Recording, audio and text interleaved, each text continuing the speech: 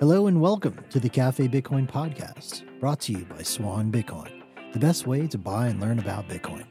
I'm your host, Alex Danzig, and we're excited to announce that we're bringing the Café Bitcoin conversation from Twitter Spaces to you on this show, the Café Bitcoin podcast, Monday through Friday every week. Join us as we speak to guests like Michael Saylor, Len Alden, Corey Clipston, Greg Foss, Tomer Strolight, and many others in the Bitcoin space. Also, be sure to hit that subscribe button. Make sure you get notifications when we launch a new episode. You can join us live on Twitter Spaces Monday through Friday starting at 7 a.m. Pacific and 10 a.m. Eastern every morning to become part of the conversation yourself. Thanks again. We look forward to bringing you the best Bitcoin content daily here on the Café Bitcoin podcast.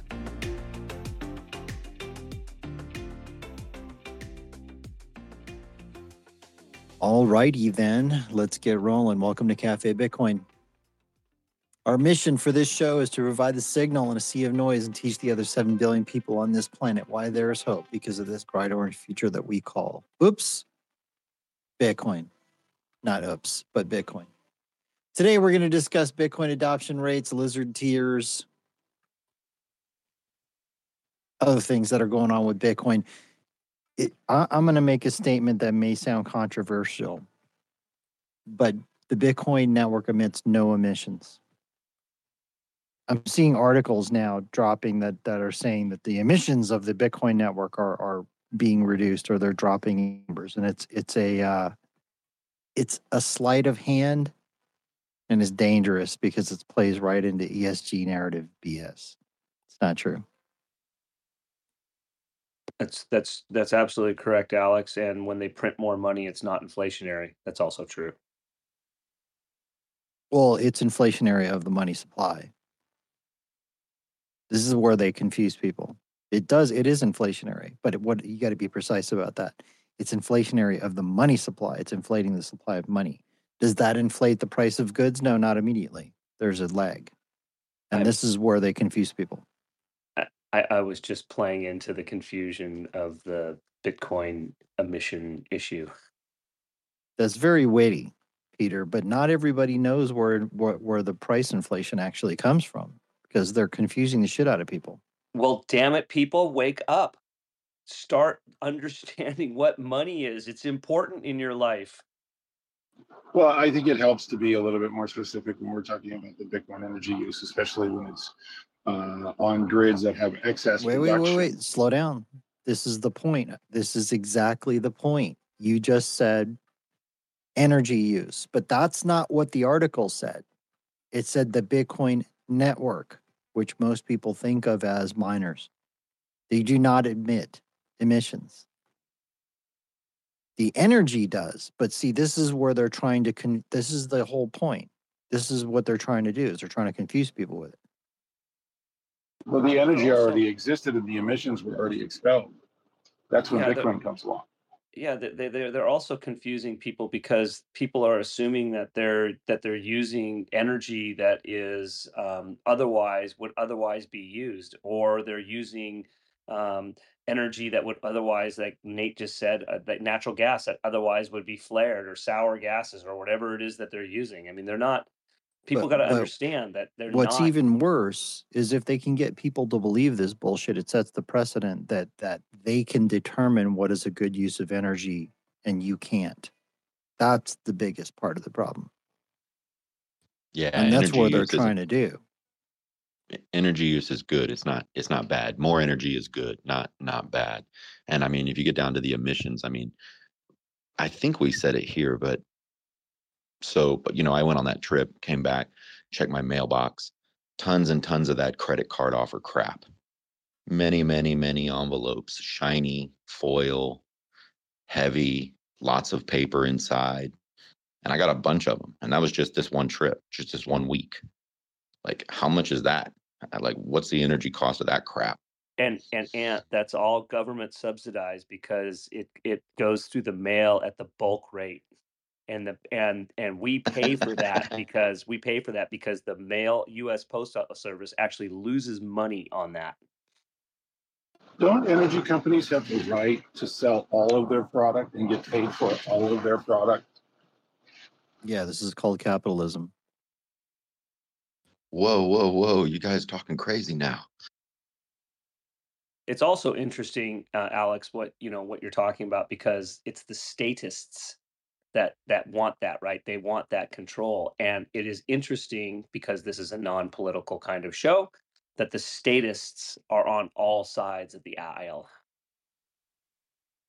They also want the ability to be hypocritical and say certain things, but they do other things and heavily support fossil fuels directly. You mean Dom? You mean like Elizabeth Warren flying private? What I mean is $42 billion by the country's largest public pension in California invested into big oil and fossil fuels. 10% of its overall portfolio, propping up the diggers, the drillers, the harvesters of the poisonous gas. Meanwhile, they're pushing towards 100% renewable. I don't know a comparison for this. It's like too crazy, but I don't know. Maybe it's like if I didn't want to get stung by mosquitoes, but I was investing in large pools of water that just sit in my backyard. Uh, I don't know. It's next level though.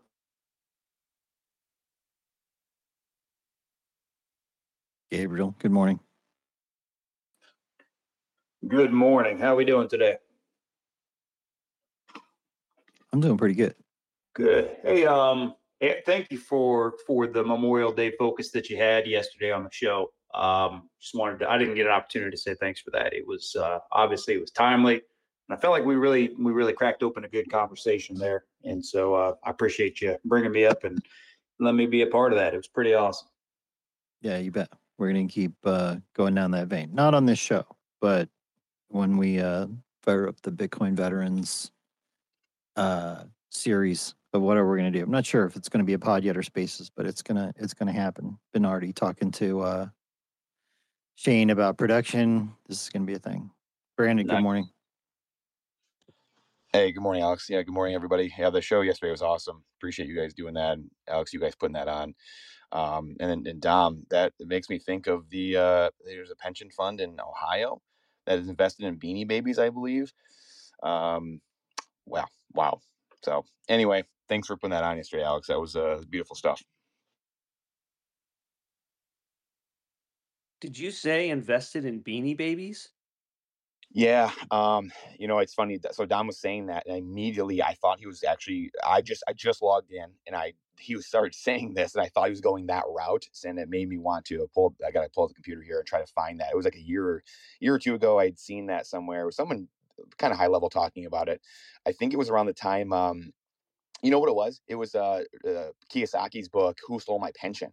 That's who I think it's in that book, or at least him or Edward Siddell, Ted Siddell, who co-wrote it with him, were talking about that. So it's in that book, or they had been talking about it. So I'll look that up and try to find it. But yeah, that's the clown world we live in.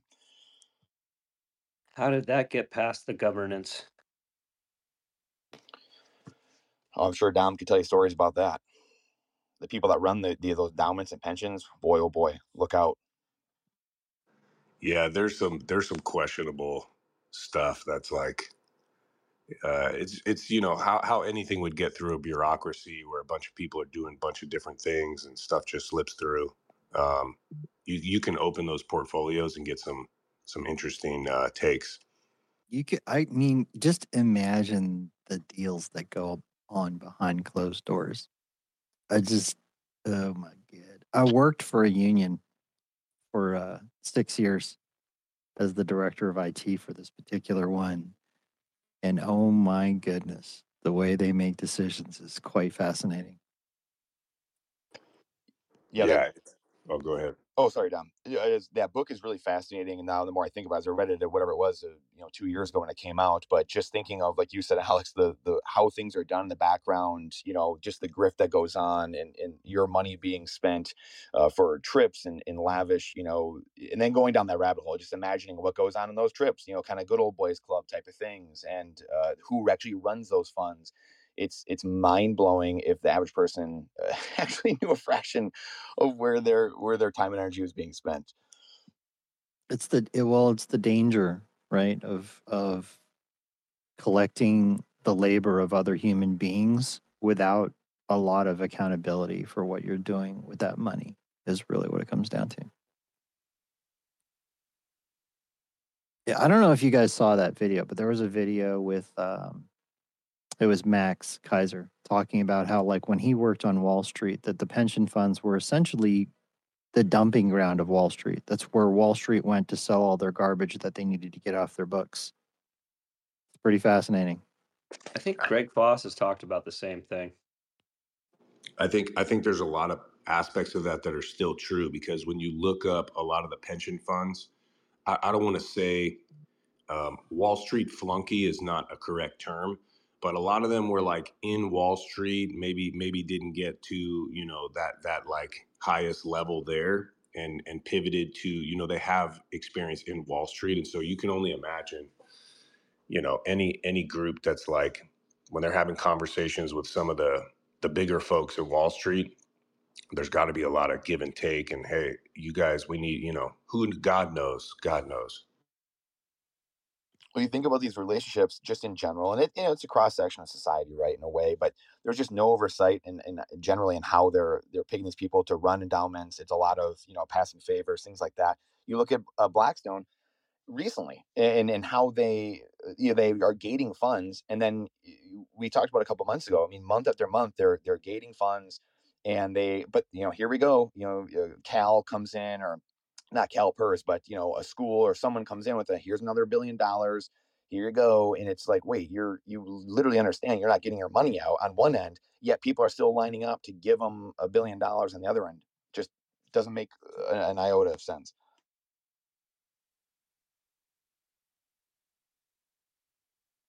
Does make you wonder, though. There is an interesting opportunity coming up, I think, for CalPERS, though.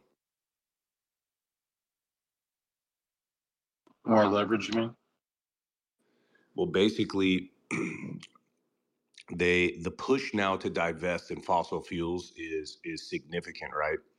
And the poor folks at CalPERS who are staring down the barrel of, you know, insolvency are like, wait a minute, like, these fossil fuels equities are some of the best performers we've had in the last couple of years. Like, we don't have a risk appetite. We can't afford to take big swings, and you want us to pull out of these equities, which are some of our highest performers, because as a value-based, you know, path, you guys want renewables. This is a showdown that will not cease, because, you know, how do the Democrats in California, you know, what can they say? How do you engage in conversation with the rest of the country saying we're a leader on renewable energy, when they can just go, wait, you mean you're a leader in that you invest more than anyone in fossil fuels and big oil? Like, you know, it's this will come to a head. And obviously, for those of us who understand Bitcoin is the energy partner that, like, California won't look at. They won't open their eyes to that, but it is a clear bridge to getting out of this pickle for them. It's right in front of their face. Well, if you wanted to invest in energy, to me, it makes most sense to invest in Bitcoin, not energy, right? Because what you're doing, Bitcoin has a way of rewarding the winners and punishing the people making bad decisions with capital. It finds where the most innovation is happening. So basically, Bitcoin itself can sort of act as your market research department, so to speak, if you're trying to figure out what asset to buy in the energy sector. And Can you, Alex, can you elicit on that a little more, please, about how Bitcoin is able to do that? well, if you think about it, it's done through basically mining, right? Because miners are heavily incentivized to find the most efficient energy sources at the lowest cost of production on the planet. So what does that do? It causes them to seek this out. It causes them to encourage infrastructure building, and it causes energy generation companies to take another look at possibly building infrastructure they wouldn't have built because it's not going to ROI in a very, you know, the ROI on major power generation plants is a very, very long-term prospect. Sometimes it's 30 or 50 or even more years. But if you can say, okay, well, we're going to slap this data center on site when you build this thing, and we're going to ROI in 10 years, that drives the incentives for building out more power generation. You're seeing it on a micro scale in Africa, where you've got these, I forget the name, but you've got these groups rolling around building little hydropower facilities with little Bitcoin mines, and they're deploying the capital to do it. What's the net result? Well, the net result is the villagers get power, some of them for the first time ever, at a very low cost.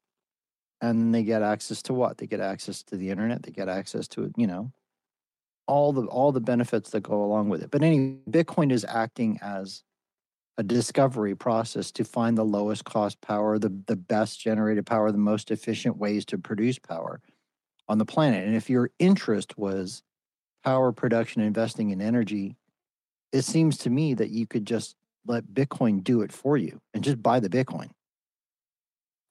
Yeah, we hit on this in I see Wade down there. What up, Wade?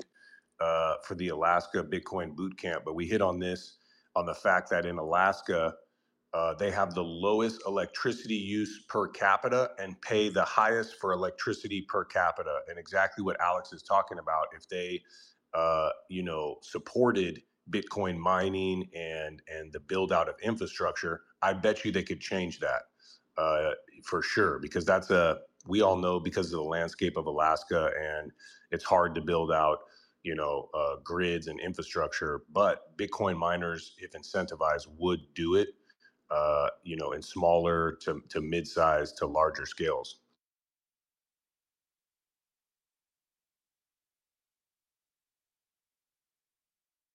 Tomer, do you have any thoughts on this?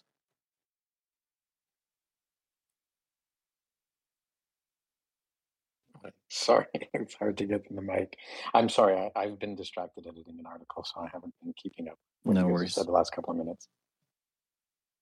I don't know. To me, it just reminds me of these discussions we've had about Bitcoin as energy. It's like the most efficient way to convert human beings capturing sources of energy around the planet and storing it in Bitcoin.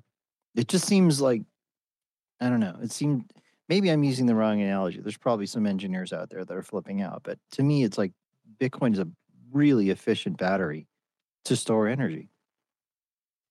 And they're like, well, it's not really storing energy. Okay, look, it's storing capital, which is energy to me. Yeah, there's the physicist on Twitter. He's a Bitcoiner, I think. And then whenever someone says that, they like flip out. I forget. I don't know who that is, but it is. It's a thing that makes me think of the Aaron Rodgers thing going on to Colin Cowherd. I'm sure that was circulating around Bitcoin Twitter like 6 months ago. And Aaron Rodgers was like, yeah, like I secure, my time and energy with money. Like money is a store of that. And Colin Cowherd is just like laughing his ass off, like, oh, money is time and energy, like, you moron. Just hilarious. And that's all it is. And that's what it's a representation of Bitcoin is. Money is a container for your time and energy. And we use dollars, which have a hole in it. It's a container with a hole in it, which is inflation. And Bitcoin is a perfect container for your time and energy. There's no hole in it, meaning the more you pour in, it goes up and up and up in value. You can take some out if you want to, but it's on your own accord. There's no hole in the bottom of it. And it's better than that. It doesn't just not have a hole. It actually seems to fill itself up as it goes, because your purchasing power rises over time. And it's not protected by the U.S. military. It's protected by energy.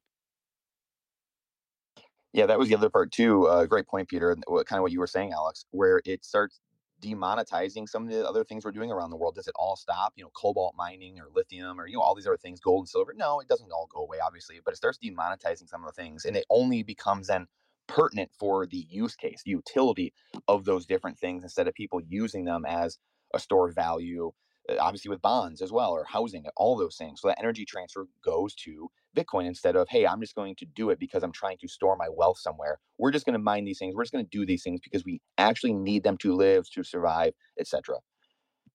Can you guys help me understand this perspective, the one you just mentioned, Brandon, about people are like, some people are like, stores your time and energy. Ha ha ha. That's ridiculous. That's just money. Like, why do people think that? Does anybody know? Does anybody have any insight into the way these folks think? Why they think it's funny? Well, why they think they don't get the connection that money actually is storing your time and your energy. They don't understand that. Because they've grown up in an era when it doesn't. That's why. That, and I think they take it very literally, right? Like, all right, your solar panel captures energy from the sun. The wires go to a battery. That battery holds actual usable kinetic energy that then can power your fridge and your AC. They're having it. This is just this is an issue of going from A to C, and folks not understanding that B can serve as a store of energy and power. Because if you had a miner that was mining Bitcoin at a much larger scale, for example, and that sun, the excess that you couldn't store in the energy went to mine Bitcoin, and then that Bitcoin was used to, purchase another form of energy, it would be a transfer of energy still. It would be a transfer of energy because surely the energy goes, from one place to the other. And so I think it's just the Yeah, A but to C. you're just transferring the medium into and out of. It's like I saw this really good video a long time ago. I think it was by Chris Martenson, and he was kind of trying to put energy into perspective, and he basically drew this or had this diagram where it was like there was a light bulb in the house, and the light bulb had a wire that was connected to a dude on a bike riding the bike to generate power with a little what do you call those things? You know what I'm talking about. He's riding the bike, it's generating power, it's powering a light, right? So that most humans in the Western world today live like kings, essentially, because of cheap power. And I think the breakage is in people understanding that their labor and their time is actually generating energy. And that energy is put into something. And that's something that we put it into is money. And it's like, if this, and it is your time, because if that's not true, think about it like this. If you won the lottery today, Powerball, let's say, and you got $100 million and you had the option to not work anymore, you don't have to go generate and save and do all that other kind of stuff because now you have this gigantic battery of time and energy. All right, we got a lot of hands. I don't know who's next. I think Nate was first. Somebody else go. I'm a little busy. I'll go in a second. So I just wanted to say, Alex, is that people can't do this because they don't know. If you were to ask any person on the street, hey, if I give you $1 million, would you put it in the bank and leave it in the bank for the next 20 years? I don't think there is one person that would say, yeah, that's what I'm going to do with it, because they're so all they know is that they have to invest it. They have to invest it in something because it's worthless as dollars. And everybody knows that. Everybody feels that inside somewhere. They can't explain it, but they know it. And the problem is they don't understand what money is. And if you don't understand what money is, it's just these pieces of paper we trade, right? Matter of fact, I went into a store in a small town in Eastern Washington yesterday, and I said to the woman, I was buying some stuff, and I said to the woman, "Hey, I pulled out my credit card, and then I said, "Hey, would you rather cash?" Because she says, "Oh yeah, cash is always best." And I said, "Do you take Bitcoin?" And the woman who owns the store looked at me and said, "Well, what's Bitcoin worth?" It's at zero, right? And I looked at her and I pulled out a $20 bill that I was going to pay with. And I said, "Well, what's this worth?" It's just a piece of paper that we ascribe a value to. And so it's people just don't understand what money is. Somewhere. Yeah, I think where the misunderstanding between people who say money, particularly Bitcoin, is time and energy, and people who don't understand that, is this overly literal interpretation of it. Because you can't put money you can't plug your refrigerator into money. You can plug it into the wall and pay money to the electric company, right? Money is a promise that that what you've got, it's an agreement that what that it took energy and time to generate it, right? Someone had to work hard and create something of value to get money from somebody else in return. And the problem with the sound money versus broken money is the keeping of that promise. Sound money did take time and energy to produce, and Bitcoin can only be produced with energy over time. Broken money can be produced instantly in any quantity without any energy. It doesn't take time and money to produce. So it breaks that promise. And I think that's really the fundamental problem that we have. It's a broken promise over and over again by the people who are entrusted to keep that promise. And again, Bitcoin changes this to say, well, we're not trusting anybody to keep the promise. We've got a mechanism by which this money can only be generated using time and energy. And so having to trust someone to keep the promise when throughout all of history, this promise has been broken over and over again, and you can witness it happening practically every week in the news headlines, the breakage of the promise with respect to the fiat money, that's where you can understand. You could go so far as to say money is a promise of time and energy that other people will accept. If you offer your time and energy for it, you will find others to accept a similar quantity of time and energy for that money. That's how it's an attempt to store value, to store time and energy. But when it can be corrupted, that promise breaks, that expectation, that commitment gets broken. And I think that's what Peter's been trying to say in his comments as well. So I think that's where the misunderstanding tends to come in from. Just an overly literal. You know what's funny about that story that I was talking about in that shop? As soon as she said that, and then I pulled out another guy that was in the shop who looked like he was in his 20s. He said, "I'll take Bitcoin." So there's always a happy ending to these things.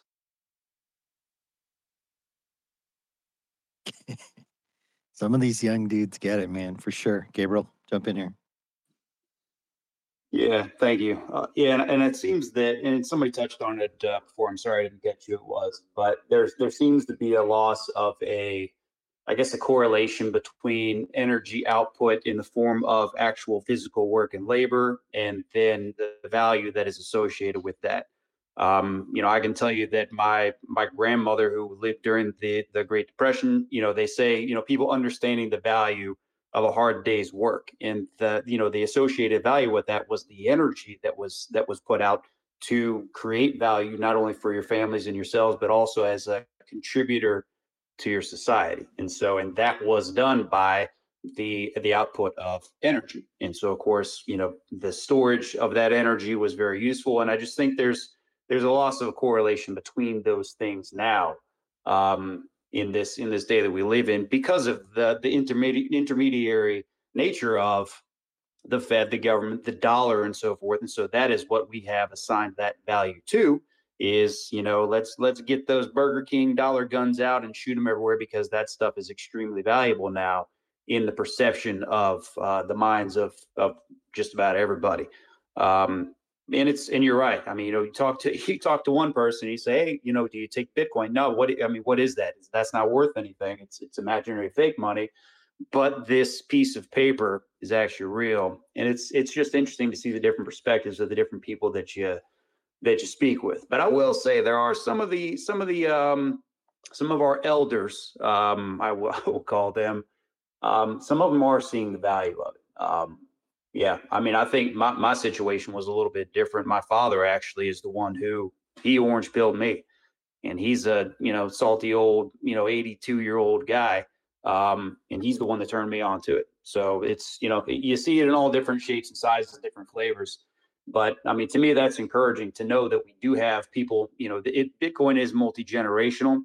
It doesn't belong to anybody, but anybody can get on the mission, which is to me one of the coolest things about it. And with that, I got to bounce. I got another call, but thanks for letting me share. Yep. See you, man. Thanks for coming up. Just one quick comment on that. Like, I've heard this before too. The whole thing about, well, Bitcoin's not real, so it's not worth anything. This is, to me, it's just ignorance. I mean, it's factually incorrect. It doesn't matter what a person's opinion is on it. It matters what the facts are. And it's just, that's someone who they just don't know stuff. That's like the market cap, so to speak, of Bitcoin, the value of the Bitcoin multiplied by the price of Bitcoin, or the number of units of Bitcoin multiplied by the price, tells you what the current market value in United States dollars is. This is a fact. This is not an opinion. This is not a cult belief. This is not a theory. This is the facts. And the facts are that it's close to $600 billion. So it's like, you don't need to tell me that Bitcoin's not real, and don't convince me of that. Convince the $600 billion worth of people who've bought it that it's not worth anything. Yeah, it sounds like they're still convincing themselves. Brandon. Yeah, not to beat a dead horse on the subject too much longer, but it's like everyone said, not being able to hold opposing opinions in your head at the same time, just kind of this cognitive dissonance, which we all get into in a way because, quite honestly, 100 years ago, beyond, you would read more, like people were just generally smarter. They had maybe more of an EQ, not necessarily IQ. You could probably say IQ as well, but not, we get in these specialized lanes the last 100 years, this industrial revolution where you're slotted in, kind of be a worker bee, and everyone kind of thinks through their job and kind of votes and thinks through their job. And excuse me, Stephen Lubka on Friday had actually we talked about this very briefly. And he mentioned, we were talking about metrics that Stephen and Sam kind of look at for the economy and what they're looking at. Sam gave some really good metrics. Stephen actually gave a book. His answer was just a book, which I thought was really interesting, which was called Super Forecasters. And what he had found in that book was that people that were more generalists and they could kind of see the forest in the trees, in essence, see 100,000 foot view and weren't locked into like a certain lane, were able to predict things easier and ever able to see what was coming down the road easier than someone like Colin Cowherd or people we've kind of talked about here, these stories Peter shared, where people are so locked into their everyday life, they can't see what's coming around the corner. They can't see what's coming this weekend or a week from now. They're only thinking about today. So I think it was a Super Forecasters. I just got it. Actually, I ordered it as soon as he had said that, and it kind of struck a chord with me because we're so like locked into our own worlds and our own echo chambers, our own biases, that it's how can we break out of that and start understanding what's coming around that corner. And Bitcoin obviously helps us do that. But I just wanted to share that as well because I thought it was kind of unique perspective on what we're talking about. I think it's deeper than that, Brandon. We've been searching for a long time for where we can store value, and people understand, for instance, that Amazon, when you invest in Amazon, that you're investing in a company that you're assuming that in the future that company is going to be worth more than it is today. So that's a basic understanding that most people are able to grasp. It's the same with real estate. You're investing in your real estate today because it's going to be worth more in the future.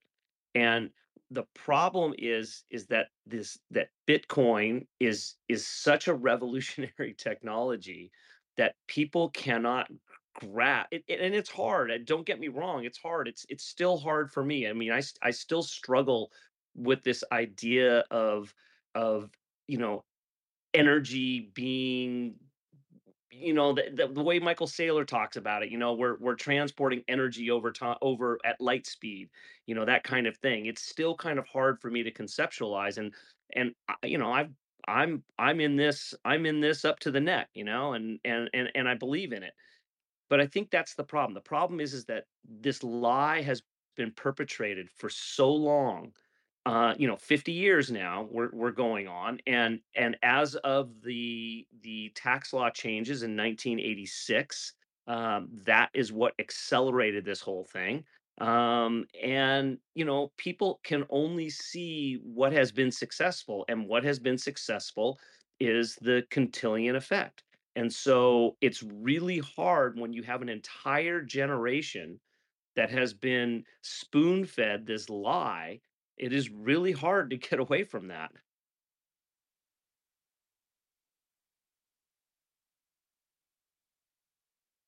The fiat disease.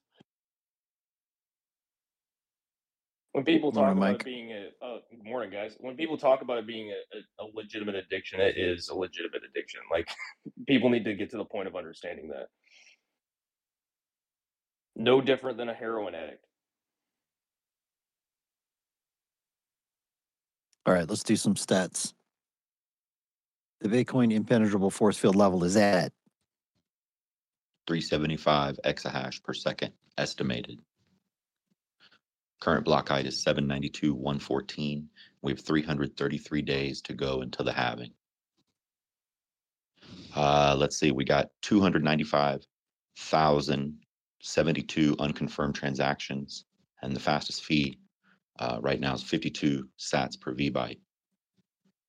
It's a lot of 24 hours. unconfirmed.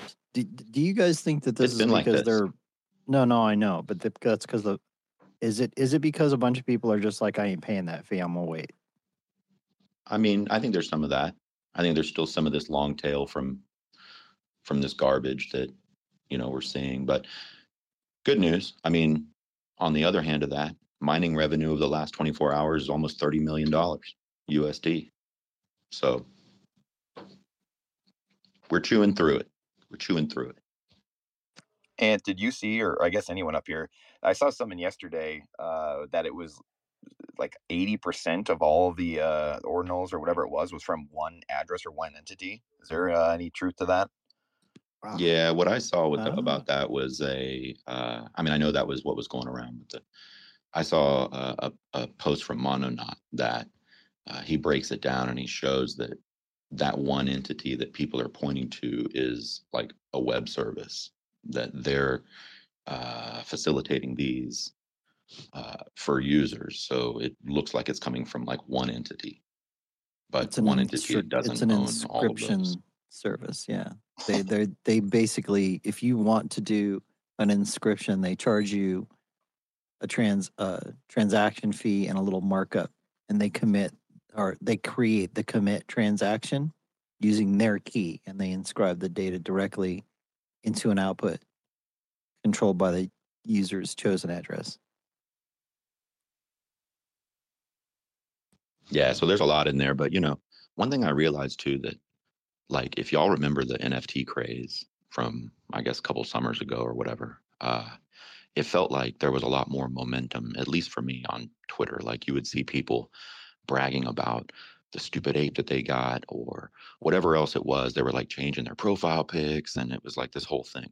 And like I've seen a lot of, grifters trying to push their ordinals projects and whatever, and I'm Peter sure there's a Schiff bunch of is wash selling- trading and is stuff. selling art on ordinals now. Yeah, but it's Well, like you're not seeing the other side. You're not seeing the other side of people who are like proudly displaying their purchases and like, all of that. So I think I'm still waiting to see that part. Like right now we've seen a bunch of spaghetti thrown at the wall, but Maybe you've is already it sticking? blocked them, man. Maybe you've already blocked them. Maybe. I don't usually block people unless they're just like blatantly putting that shit on my feed. No, I haven't seen it either, Ant. It's a great point. I don't think I've ever blocked anyone on Twitter before.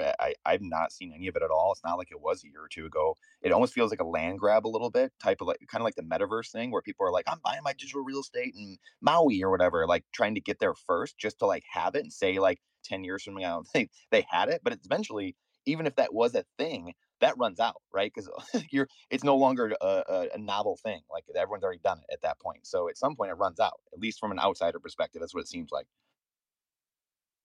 By the way, that thing I was saying about the inscriptor service, that came directly from Mononaut's thread. So when I hear Ant talking about people proudly displaying their NFTs, like, what does that look like? Like, baby, come over to my apartment. I'm gonna show you these screens with all my monkey JPEGs. What the hell does that look like? There's a date idea, huh? Pretty funny.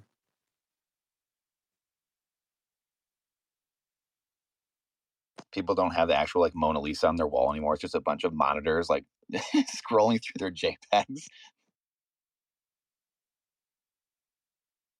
I don't know, man. It's a new generation of people. You never know what's going to catch on. I'm almost done with my Peter Shift big arm holding the gold bar tattoo. I just got to fill in the gold a little bit, but I'm close, y'all. So, I'm almost there. Did you find a 13-year-old who's been on Photoshop for 2 weeks to touch it up and enhance it and make it actually look like real art? Because that's what that looks like. Like I remember playing around with Photoshop for like 4 weeks too. It's amazing what you can do with this thing. Yeah, ironically, there's got to be some on that. The artwork that Sailor puts out is legit. I'm sure you guys pay attention, like really cool stuff. And then Schiff throws up this looks like I drew it, the arm holding a gold bar, next level. Someone has to tell Schiff about Midjourney, Dolly. It is boomer art, though, isn't it? It's like the interpretation of a boomer. Hey. I mean, I'm not a boomer, but I'm offended by that a little Then bit. why are you Jeez. offended? If you're not a boomer, Well, don't be I'm offended. nearly a boomer. I relate. Are you older Here's the than thing. 25? I'm in Gen that X. generation. I'm not a boomer. I'm a boomer.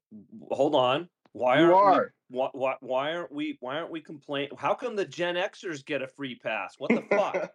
No one cares about us, Peter. Yeah. Plus, we're Bitcoiners, and we don't really care that you're offended. Like, you're free Can we to be move on? offended. But Can we move on to the juicy news this morning that PulseX has crashed? What? That Richard Hart has failed and trapped all of his followers. what do you mean Okay. failed? It sounds like you succeeded. Depends on your definition of success. Okay, explain the situation, Nate.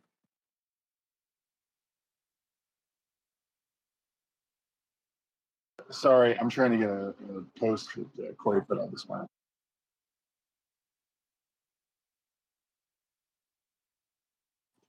Did While you just we're rug waiting us for on the story about rugging? That's not rug. They're literally trapped because the protocol has crashed upon itself. Rugged. Rug pull. For those that don't know, Pulse Chain is basically, they took Ethereum's proof of work, entire blockchain, and they tried to liquidate the illiquid assets so that they could pull whatever was left out of the blockchain through initiating suckers on the Pulse Chain. And now the protocol's crashed on top of all of the base investors. Don't worry. It's just a temporary disruption of service. We are working on it. Service will return normally soon. In other terms, they were trying to make something from nothing while stealing from everyone who worked on it in the first place in order to get an airdrop, essentially. And those aren't based investors. Like, is They're Gensler definitely not cooked? based. Yeah, and what's crazy with the whole Hex thing, there's people that have locked up their wealth for like over a decade on the protocol because it's like the only way you cannot get diluted. Because there's so much inflation in the protocol that basically the only way you aren't diluted is if you put like a really long stake. And so a lot of these people can't touch their money for like more than a decade. And so all they can do is just worship Richard Hart. And that's pretty much what's turned, the whole thing is basically revolved around Richard Hart like a cult. I think they're pretty diluted to begin with.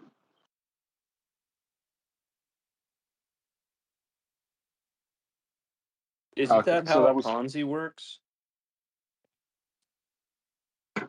It's like, who's the Prada sponsor for Richard Hart, and who's the Gucci sponsor, and who's the Birkin bag, whatever fucking sponsor. It's like they're all competing to see who can dress this guy worse.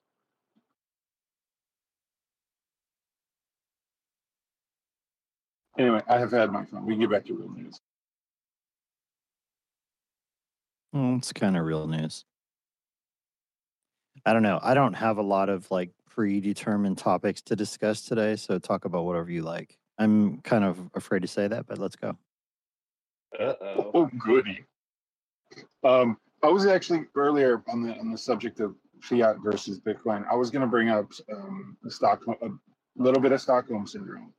I think that people are used to what they're used to, and the program is the program, and you go along with it or you don't make it. And the fear keeps you on the hamster wheel. It keeps you in the race, because what happens when you're out of the race? We see it in the image of the homeless, destitute, is that fear, that scared shitless to stop for 2 seconds and take a breath, is getting larger and more impactful on everybody's day-to-day mindset. You go to any of these big cities and it's staring you in the face. Yeah, it's like both ways, Nate, right? It's fear and greed, right? It's like the FOMO, fear of missing out, and it's also like fear of just losing everything.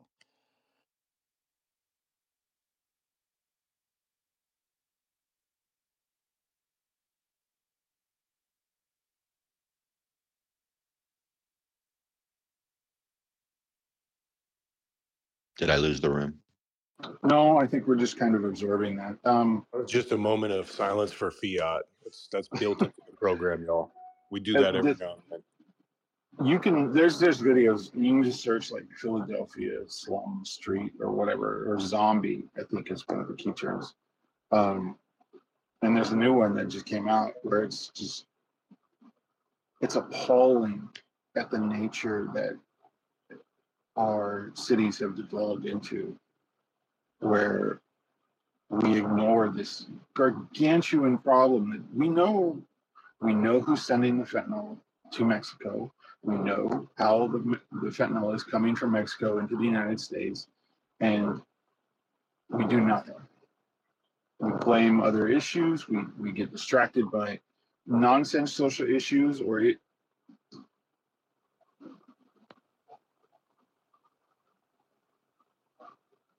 Nate, we lost you, dude.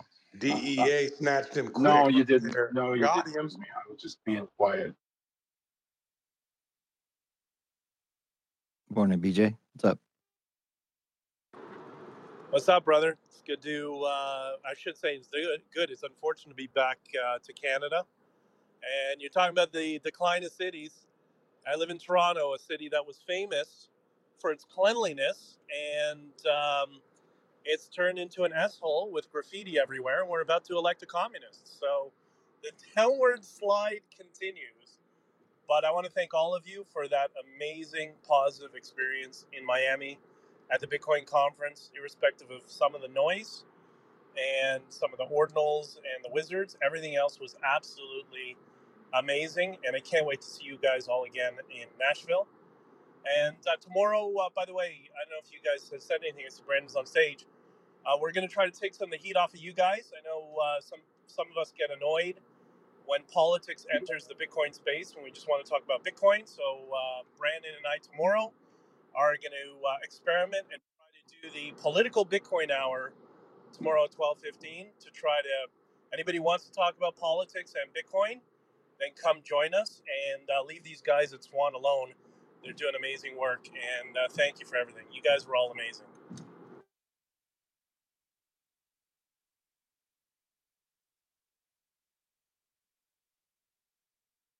Morning, Gary. Morning. Just got on here just to listen. I had about 15 minutes extra, so I'm just sitting back in the background here. Great job your guys are doing here, though.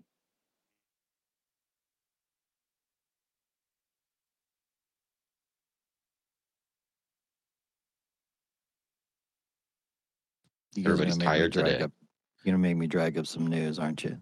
Well, it's like you would think everybody would be excited that we're like back 28K, but everyone's just like, they probably didn't even notice it.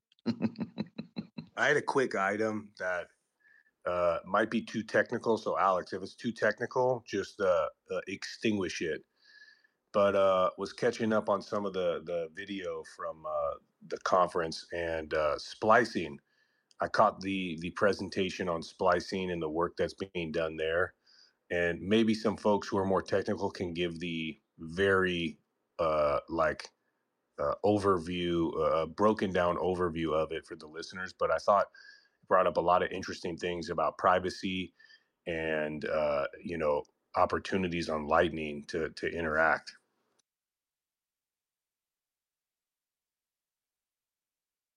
And you know anything about this? I know a little.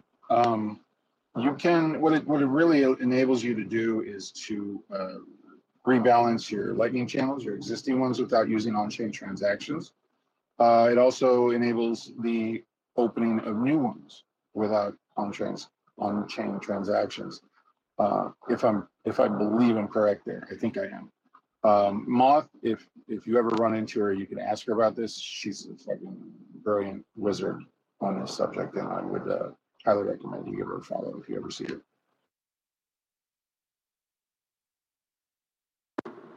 Alex, Isn't I got a question for you, man.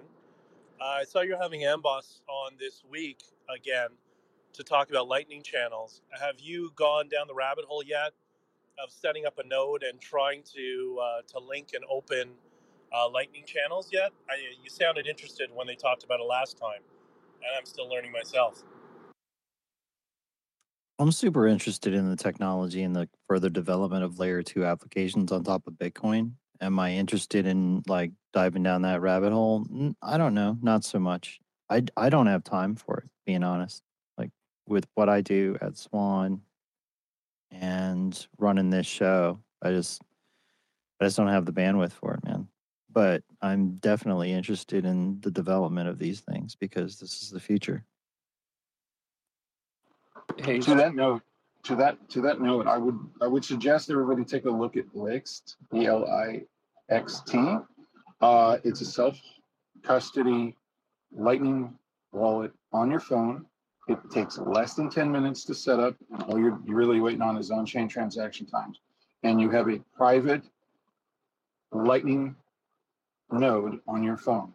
It's not a routing node, it's a private Lightning node. So should we ever fall into a case where we run into high fees and congestion on the base layer, you can have your own node sending transactions without concern. And there's it's already defaulted to set up a channel with a host that provides the liquidity, and you're good to go as soon as that on-chain transaction settles. And then you just write down 36 words, and you're good.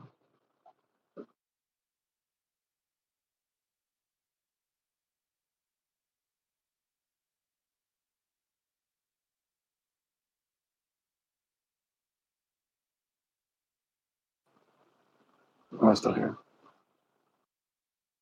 Peter, go. well, I was going to ask a question, and then I thought better of it because I'll probably get yelled at in the back channel. So, Don't yell. And They don't yell. What are you talking about? I tested my setup with Blixt using Cash App to see if I could do it all of it off chain initially. So like if I don't want to use an exchange, or if I don't have access to like actual liquidity on me and I need to use a little bit of traditional rails, Cash App made it very easy to work with. So you will pay a little bit higher fees, but we're talking like $1 or $2 to set up. The guy who I think came up with splicing, if I'm not mistaken, that's Dusty, right? I don't know if you guys know him. that is exactly who came up with it. Yeah, that was the one talking about it that caught my attention.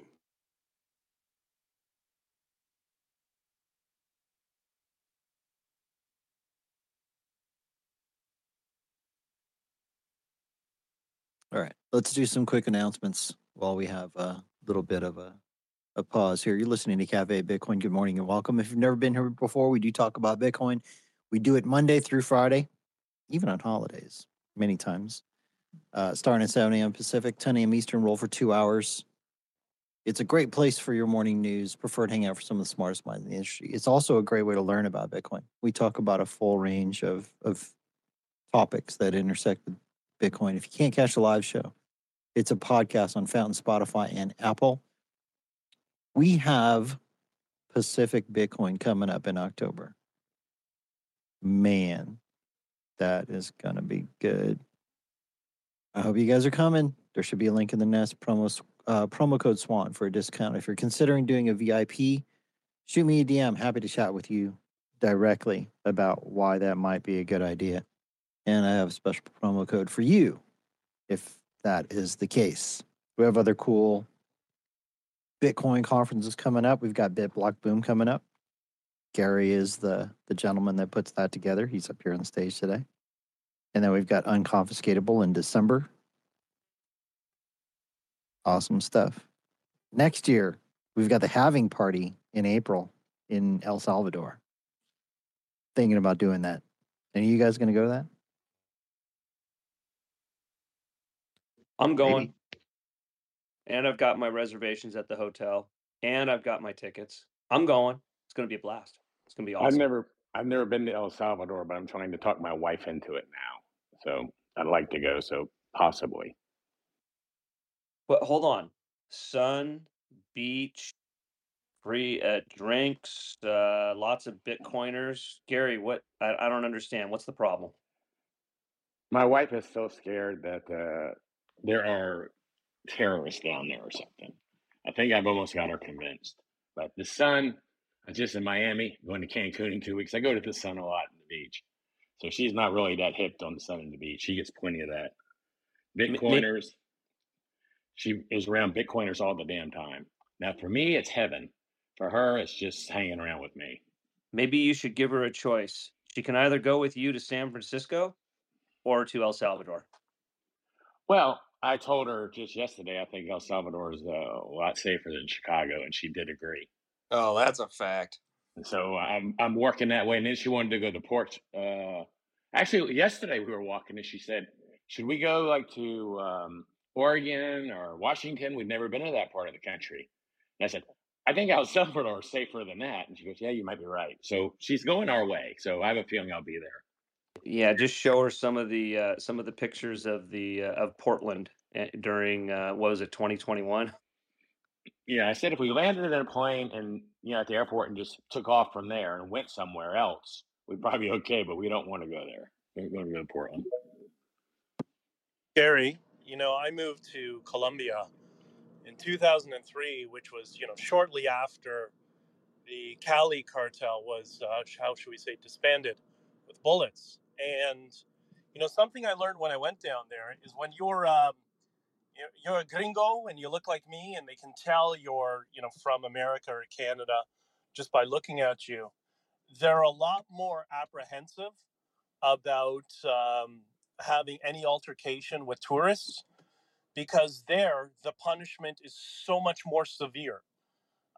It's a really weird thing there. And I would argue she hasn't looked at that aspect that when you're a tourist in a country like El Salvador right now, you're what they're trying to rebuild the reputation of the country on and to. They're trying to reach foreigners. So you'll be a lot safer in El Salvador than you'd ever be in any city in the United States just because of the repercussions. So I don't know, man.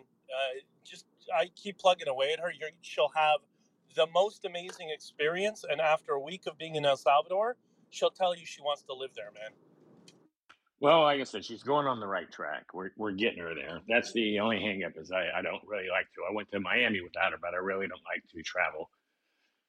I don't like to be away from her too long. After being married 40 years, I'm just used to having her at my side. So we'll see. I think we'll make it, but I can't guarantee it at this point. But I sure want to go.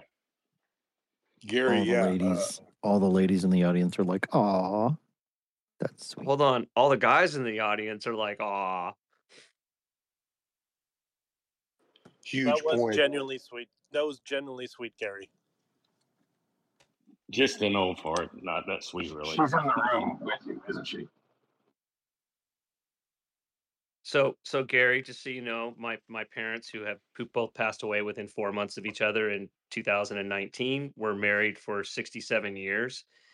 And I don't know if you and your wife are there yet, but God, what a great show that was. Oh my goodness. After the 50th year, I mean, it was like, oh my God, it was like Ozzie and Harriet every day, all the time. It was one of the funniest fucking things. Ma, get Dad. Julian, what? It's Peter. Who? Peter, where's the phone? I don't know. Well, I don't know about Ozzie and Harriet. I do know the show. I am old enough to know the show, though. That's for damn sure.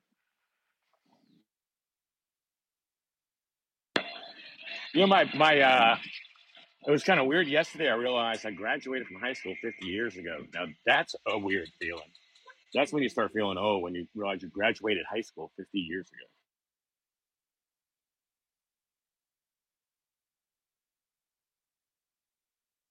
don't want to think about it. Stop Which has it. nothing It to do with hurts. Bitcoin. Stop it. It hurts. Hey guys, I'm getting in the car. I got to run some errands. Like I said, I had about 10 minutes. I appreciate talking to you guys. And I hope to be there. That's the answer. I'm hoping. Actually, I was looking at it this morning. So hopefully I'll see everybody down there. But I'll see everybody before then today, I'm sure. Okay, fun games. Who can identify that car by the beeper, by the door beeper? You're gonna I'll put some hang on to see stats. if You're gonna anyone put gets some it right. stats on the line. I'll hang on to see if anyone gets it right. I'll listen while I drive. I didn't recognize it, but it was very distinct.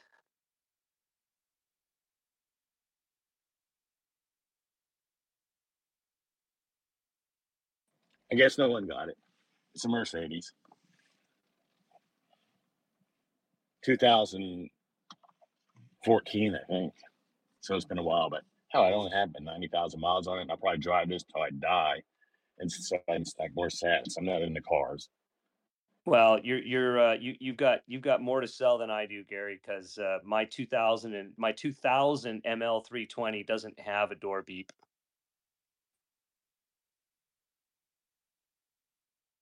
For real? My 97 Silverado has a door beep. My 2000 ML 320 does not, but it only has 104,000 miles on it. So Let's go. Drive them till they die. How many car nuts are there in the Bitcoin space, like myself and you guys, who once they discovered Bitcoin, they decided, yeah, I'm just going to look at cars. I'm not going to waste my sats on them. Because I know I used to spend so much money on cars and motorcycles, and now I'm like, screw it. And wonder if I'm the only one. You're not alone. I don't invest in things anymore. I purchase Bitcoin and I use everything else for its utility. This is the way. I actually don't purchase things. I sell things now, but I have a feeling old people do that anyway because they collected so much shit along their path of life. So I collect shit now and buy Bitcoin, or sell shit and buy Bitcoin. You know, that's one of the only good things about divorce, Gary, is it's cathartic how much you get to get rid of. And I'm not talking about the spouse. I'm talking about the material stuff. Same thing applies to moving because you don't want to move all that shit. But when you're in one place for 30 years or 40 years, you collect a lot of stuff that you would have thrown away if you'd ever moved.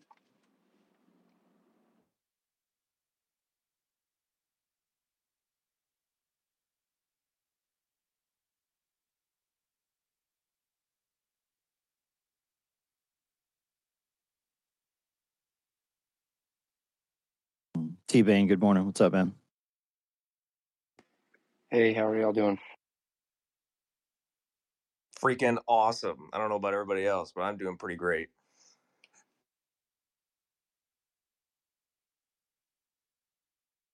What's going on in your world, Bane? What's new? What's on your radar? Not much. If anybody's in the Denver, Mile High City area this evening in Boulder, I'm doing a lecture on energy, Bitcoin mining, and the electric grid, kind of triple topic. I'm hoping to, correct some of the narrative and get good data and facts out there for some locals to digest. So if anybody's around, it's probably a long shot. I don't think it's going to be live streamed, but it'd be cool to have some plebs out there. I think we've got a good group already going, but just throwing that out there. Awesome. Should they DM you or what? Do you have a tweet? Yeah, there's a tweet that specifies time and location. It's at this co-working space called Kiln tonight at 5:30. So if anybody's around, would love for you to be there. Would you mind giving us a quick 5-minute kind of summary of your topics and whatnot? I love that. I love this discussion about energy and mining and Bitcoin. I put the tweet for you up. Yeah, I'm going to start out just touching the basics.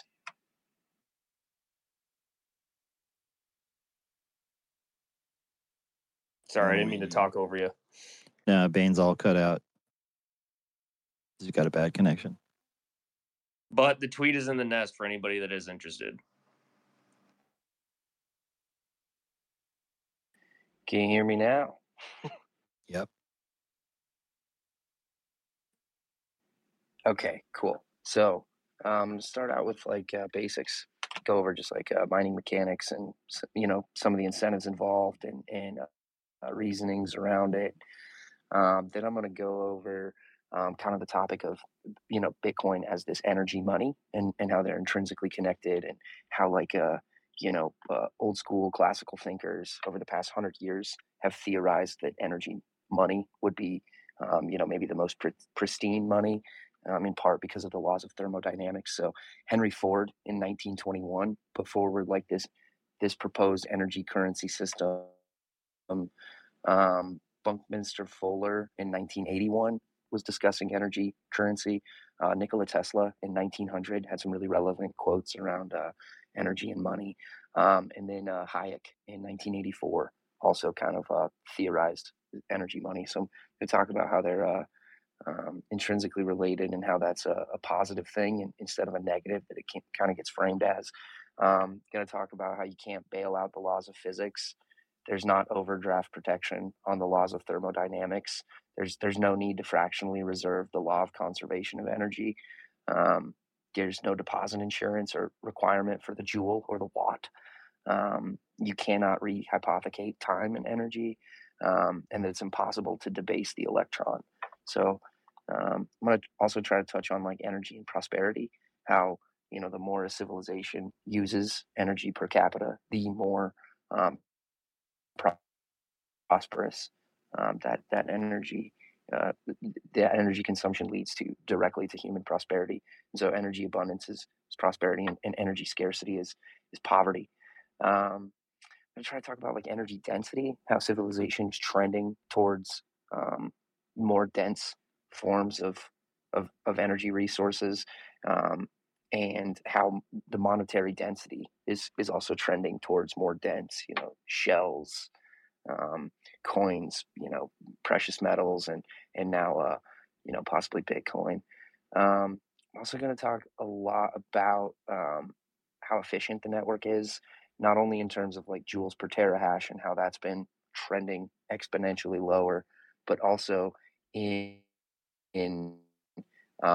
this like monetary efficiency, so that the value transacted, per unit of energy is actually much higher on Bitcoin than alternative networks. So this like value density is increasing on Bitcoin, so that more, denominated in dollars, it's around $300 to $400 are being transferred per kilowatt hour, and a kilowatt hour is worth like 10 to 15 cents. So it's very economical usage of energy. I'm going to talk about the electric grid and how we're trending towards these variable supply resources, and how that's leading to market failures across the Midwest with negative and zero price intervals for 20 to 25% of the year, and how Bitcoin might be able to solve this in a unique, demand responsive way, because most loads are inflexible in times of energy scarcity. I think I've said this here a couple times, but you can't shut off a hospital. You can't shut off the air conditioning in a school just because the prices of power is expensive. But Bitcoin is something that has this unique ability to be a flexible demand that can turn off and on with a switch. So as our grid attempts to shift to more variable generation sources, variable non-critical demand such as Bitcoin that can spool up and down quickly appears to be a perfect fit. I'm going to show examples on Texas and the ERCOT interconnection of where, when the price fluctuates and spikes on their like wholesale power market, that Bitcoin miners respond to that and kind of free up excess resources for those that are needing it. And then how Bitcoin just increases the utilization of the grid and helps monetize these sunk costs and investments, so that every entity that interacts with the electric grid would benefit from this, from this higher system load factor that Bitcoin helps provide. Also going to talk about stranded energy quite a bit. I think the buzzword, or the one that gets talked about a lot, is methane and flared gas. But I think that's typically from the the well, the production side of things, the upstream, but I think there's also, there's a couple companies that are utilizing wasted landfill methane, so just emissions from trash decaying, and they're using that to mine Bitcoin. There's this fellow using used cooking oil, which I thought that was brilliant.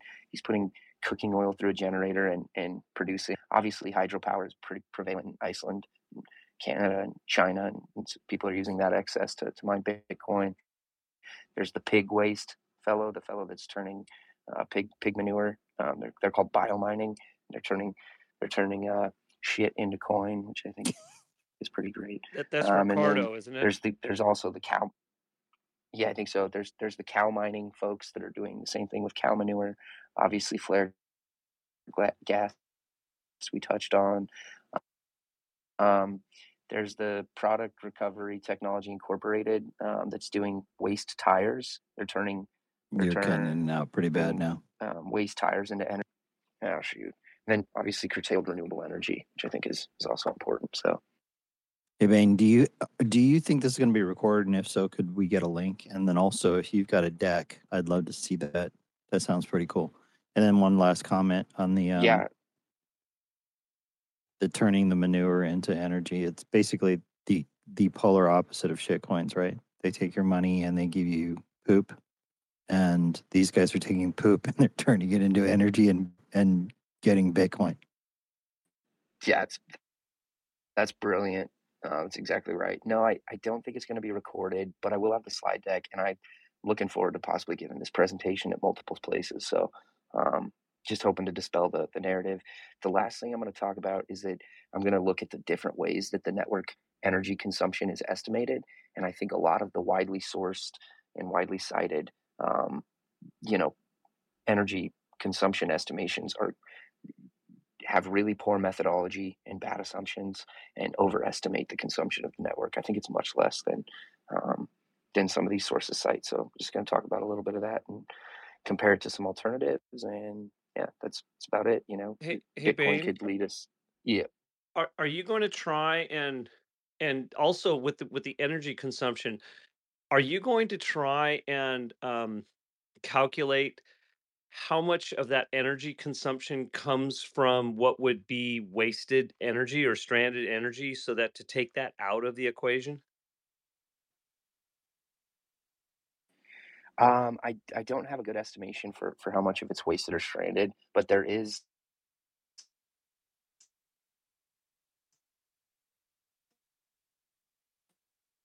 the Bane's completely cutting out for me. Is it just me? I have a slide that cites the Bitcoin Council carbon-free power sources. Sorry, fellas, I got some poor internet.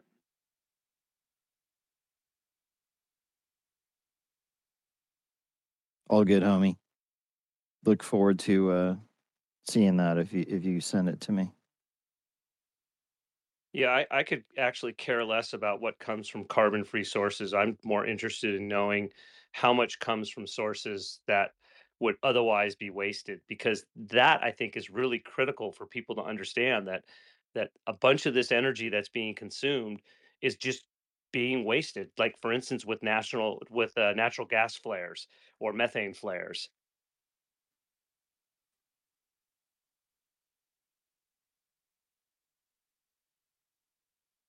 It's just good for the human race. Power generation, power distribution. It's just good for people.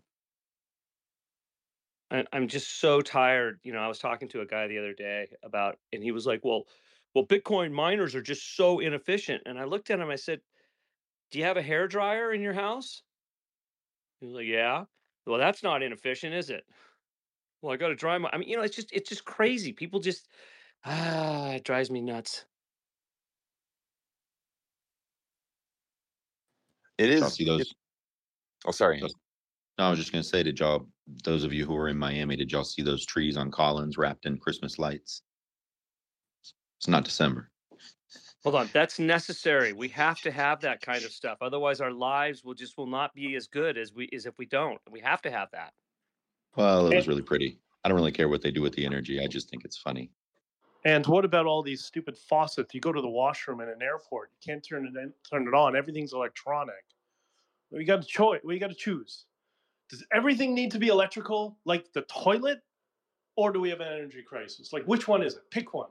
So frustrating. I don't know, Okay, but I so ran into the hand dryers that you stick your hand down into, and you pull it up, and it's like a wall of drying air for the first time, and I was just like I was like a kid in a candy store. I had to keep sticking my hand in and doing it because it was so cool.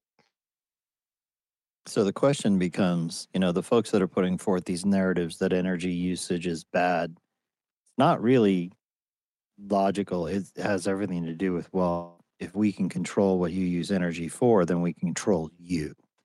This is a lizard person thing, in my opinion. 100%. And it's just the very fact, I mean, just energy is. Maybe we need hand dryers that are both Bitcoin miners and hand dryers. Can we do that?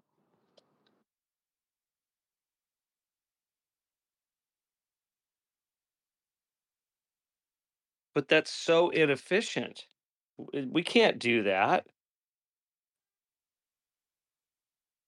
I reckon within, what do you guys think, 5 years, I suspect we're going to see appliances that are powered by Bitcoin miners, whether it's your water heater in your home or your hot tub, your pool. At the very least, they're going to be supported. To your point, because like they'll have like it'll be like the all the crazy plebs out there that are using a couple Bitcoin miners to heat up the water for their water heater, and to the point of where the water heater isn't needed until it's an emergency. Where like you turn the water heater from like a main source utility to a peaker plant almost is the way that kind of function is working. So I don't think that there's any reason not to believe that those kinds of relationships in other electronic appliances won't develop over the next couple of years. Well, remember they were going to make everything a smartphone. What did they start with? They started with refrigerators. So how far away from the Bitcoin miner refrigerator? Anyways, excuse me as I climb into my 13-liter diesel engine truck. That's how much I really care about this bullshit, to be honest. Yeah, but there's a big difference in incentives, though. Like, I don't really give a crap about whether my refrigerator can reorder my milk when I'm out of milk. But if I can get no KYC Bitcoin and heat my water heater, I might be interested in doing. Exactly. That's exactly my point. 100%.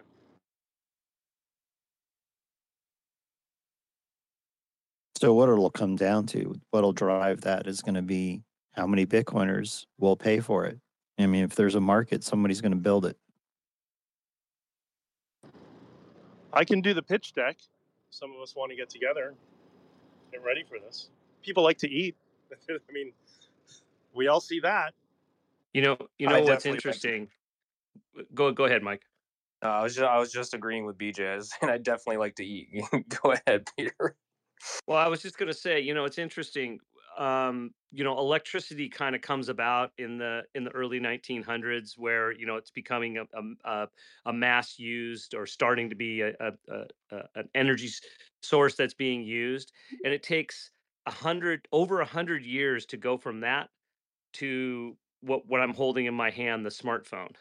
So Bitcoin has been around for 14 years now. I'm wondering, what's it going to look like in another 86 years? What innovations are going to come about because of this revolutionary technology?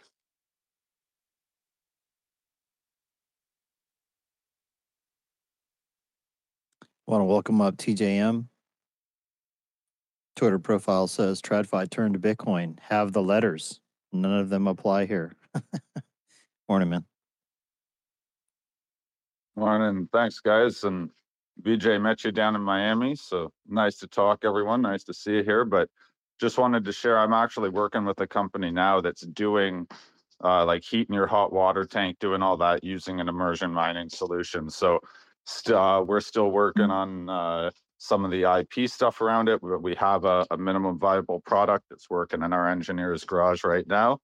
And there's also some guys out of France doing this as well. So it's definitely coming. There's a couple companies in the space.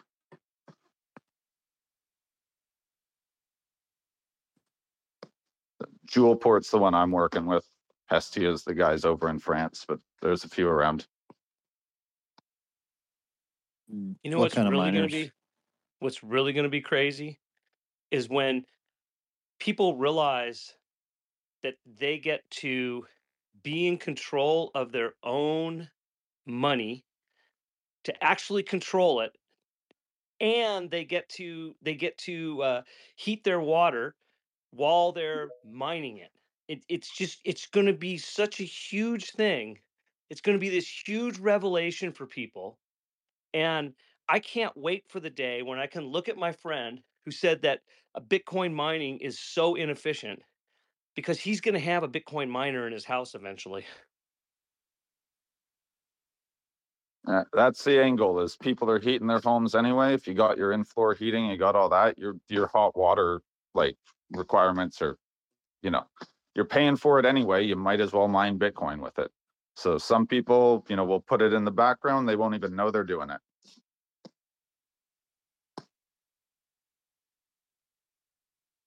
Bitcoin Hurler, good morning.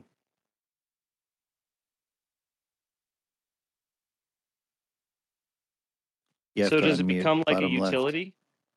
Does it become like a utility where you are able to um, opt into managing it yourself, or having somebody else manage it for you, and then you just get the benefit of the cheaper heat?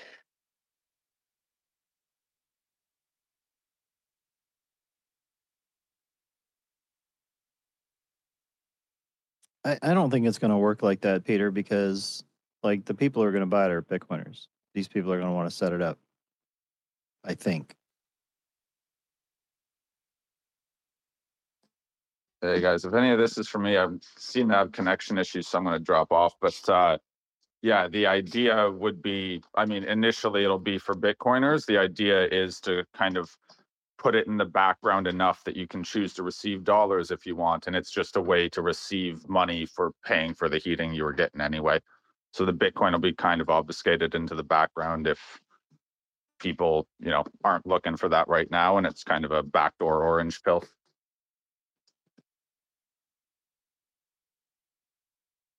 All right, I tried to get a better connection. Can you guys hear me better? Yeah, you sound pretty good.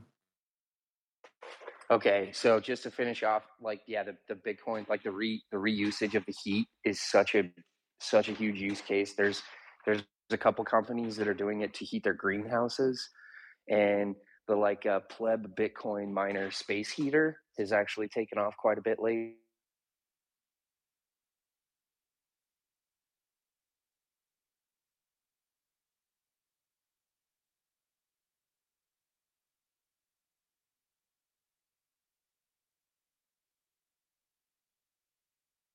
Is it me? Fruits and vegetables, different crops like corn. There's Bitcoin corn dryers, and I think it's important. Then the one last thing, I'm actually bringing a handheld, like little Bitcoin hasher. It's called a Nerd Miner, and I got it set up so that it runs off a little battery pack. It'll fit in your hand. The Nerd Miner version 2 or something. I want a picture. This sounds great. It hashes at like 20 kilohash. So I think it's just a little CPU on this old, kind of junky board, but it's not an ASIC, but it's doing 20 kilohashes per second, and it's running off of like a couple watts. It's not very energy intensive, but it'll fit on your hand. And it's in this little 3D printed case. And I thought it would be perfect because it's running off a little battery. People can like literally hold it in their hand, and I have it hitting my phone's hotspot, and it's solo mining 20 kilohashes a second. So I think that's going to be pretty That's sweet. awesome. And just kind of show that these things aren't scary. They're just computers, and they're not wasting energy. They're using it for practical purpose. So yeah, stoked about it. Thanks for the time. Bane, you should get together with some like marketing folks and see if you can make that a thing. Maybe it'll be like, this next generation of kids are growing up with Bitcoin. They don't know a world where Bitcoin didn't exist. So maybe that'll turn into a thing where you have like little miners that are tiny little miners, and it becomes like Hello, SHAmmy. What's up, man? Alex, how's it going? Thanks for. It's going good, man. Alex, our host, our usual host, is having some issues with his phone, so technology stuff happens. No problem. And I see Yusuf might be having trouble. He's out there, but hopefully he'll be joining up on the stage too. Cool. Yeah, I see him requesting right now. Just bringing him on up. So thank you guys for joining, man, and thank you guys for being at Pacific Bitcoin last year. Really appreciate you guys. We appreciate it. It was a great time. It's a fun one for us to go to. We're based in San Diego, so nice. Much easier than getting to Miami. Oh, nice. What's funny is I've been sending my friends some of your, like, I was telling them that you're the guest today, and a lot of them have replied, "Oh, that's great. I bought their books for my kids." That's what everybody's replying, and it's pretty good hearing about it. I don't have kids myself, so I haven't read the books, but I'm really excited for us to talk about it. Awesome. Yusuf, welcome. What's up, man?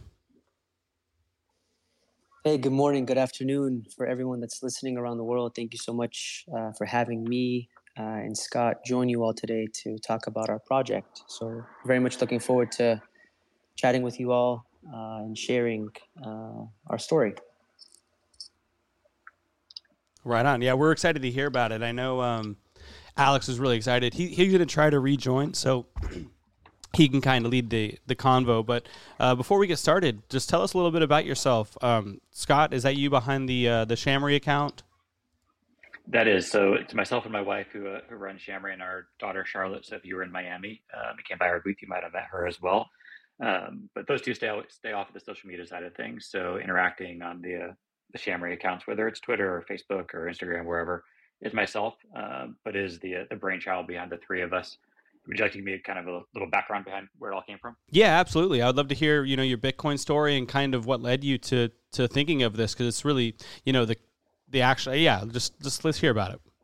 Yeah. So quickly, I became interested in Bitcoin during the 2017, 2018 bull run, which doesn't sound like it was so long ago, but I guess it was at this point. And during that same time, my wife and I had recently been married. We're starting to think about, starting a family for ourselves. And as I started learning more about Bitcoin, realized, there really wasn't much of anything out there to start making Bitcoin education fun and educational for all ages. Really, the only thing you could find was the Bitcoin Rabbi book, which is an awesome book that he had put out around that same time. And so, given the fact that we were expecting a child down the line, we said, okay, let's create something ourselves.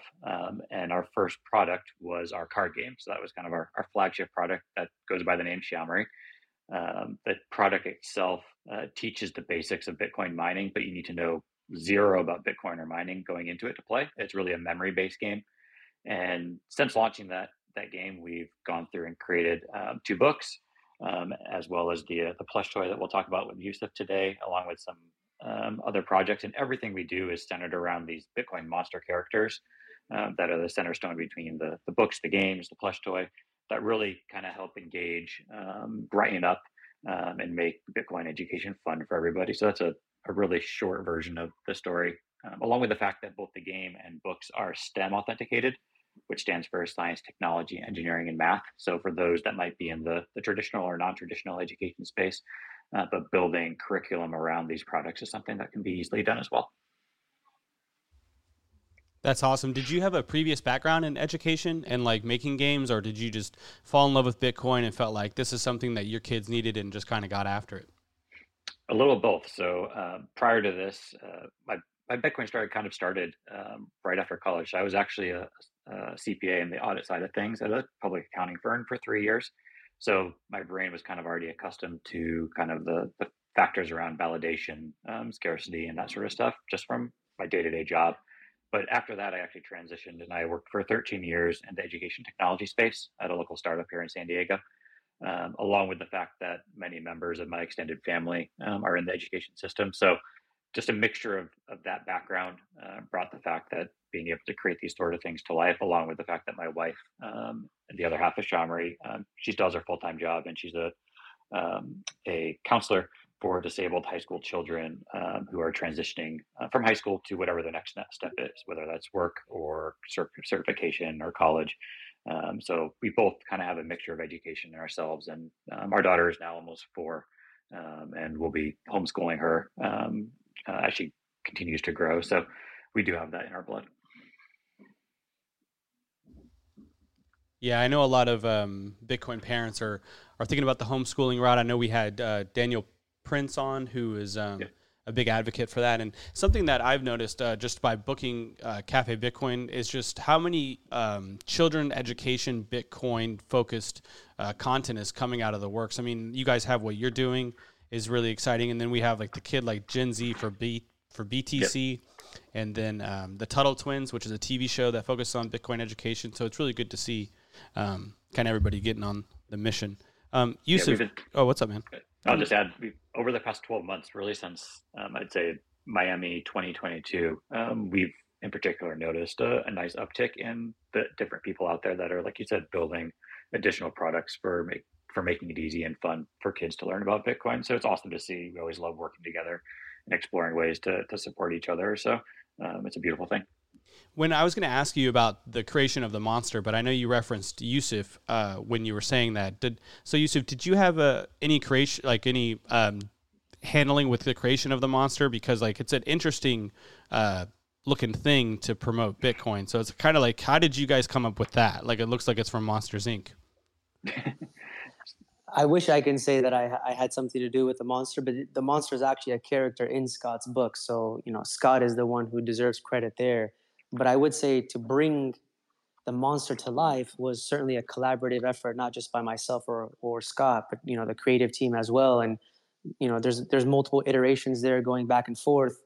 But I just want to bring perspective and context for folks that are listening that, these, plushies, the SHAmmys that we call them, when folks want to purchase one, they have the option to be able to donate it. And so what we did earlier this month, when I traveled to Africa, I went to multiple locations and multiple schools and actually delivered these SHAmmys to the students themselves.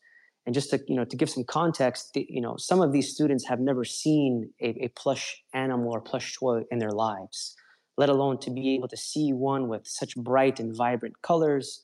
One that is smiling back at them, a monster. What is a monster? We obviously know as we're growing up as kids through storytelling and movies and TV shows. But these children, some of them don't even have access to electricity, let alone television screens or computers, right? So there's a level of education just in, kind of learning about what these monsters are, what they represent, and to kind of the way that Scott, Mallory, and Charlotte have been able to kind of incorporate all this in a very fun way, creative way, that makes my job easier as an implementer and facilitator for these educational institutions, so to speak, to bring something to these young children and even their parents, because everyone is just extremely curious about what the heck's going on, right? We started initially last year bringing the books, Goodnight Bitcoin, and then we brought the second version of it to them this past year. And to have the physical stuffed animals and plushies was, to say that it was a huge success would be an understatement. We gave it to some of the children. Unfortunately, we have hundreds of kids. Thankfully, we have 100 kids, but we weren't able to, give each one of them a SHAmmy. So we had to keep it at the school. But once, they came out of the car and we delivered them, there's some of the students were not giving it up. And it was extremely precious to be able to see.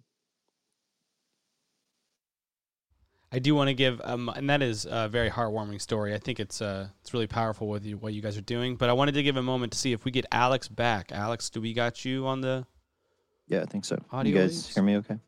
Sound great. Awesome. Were you able to catch some of the conversation that we've been having? I don't know. I was just asking him about the creation of the monster, and I thought kind of diving into what Yusuf's doing with the bill with Bitcoin would be kind of an interesting way to go. Yeah, for sure. Man, I I did hear it, and that's fantastic. I thought that was great. The thing about some kids have never seen a plush toy. I mean, it's amazing the perspective there. Appreciate what you guys are doing. Yeah, I'll just add on. While we aren't there, myself and Mallory and Charlotte weren't able to be there for this go around to hand deliver them like Yusuf did. We look forward to being able to do that one day, and just being able to see the pictures and the videos that Yusuf's able to share. They're on our Twitter timeline and everything like that. But the smiling faces kind of, they do the number to be able to make your day a better one going forward, no matter where you are. Yeah, I like the website. I like what y'all are doing. I haven't seen them in real life, but I'm gonna order the bundle so I can have my kids play with the game, and you've got the Sats ledger and everything that comes with it. So, and I guess there's 2 books in there. So, looking forward to that. We look forward to sending it your way. Scott, I don't want to make you give any spoilers out, but I see this book is called "If You Give a Monster a Bitcoin." What happens if you give a monster a Bitcoin? The opposite of if you give a monster an ether. So the premise of the 2 books, I'll kind of go back and forth. So Goodnight Bitcoin really starts with the origin story of Bitcoin. It talks about Satoshi and Hal, so the purple monster character that is the original SHAmmy that we're delivering to the kids is known as Satoshi. And he's the character that was created in Goodnight Bitcoin. And he has his friend Hal, which is the other monster. They're the only 2 monsters that we've named so far. And so in Goodnight Bitcoin, you learn about the creation of Bitcoin, how that came about, 2 friends coming together to create a new form of money that people thought would be impossible. So that's the premise of book 1. And then the premise of book 2, if you give a monster a Bitcoin, is really talking more about what happens when that happens. And it really talks about the good that Bitcoin can do in the world through various avenues. And both of these, they're board books. So if you have kids, you're very familiar with that style of books. So they're very hardy, can withstand a lot of throwing and dropping and biting from the youngsters in your life. And they're both written in a short rhyming style to make it fun. And the other nice thing that we've literally witnessed firsthand is while they are kids' books, many times, the kids aren't reading yet when they're reading these books. So the adults in there that are around that kid are being forced, for lack of better words, to read it to them. And maybe sometimes an aunt and uncle or a grandparent is over, and they're not Bitcoiners yet, but they're reading this book. And it does help actually stimulate questions from the adults as well.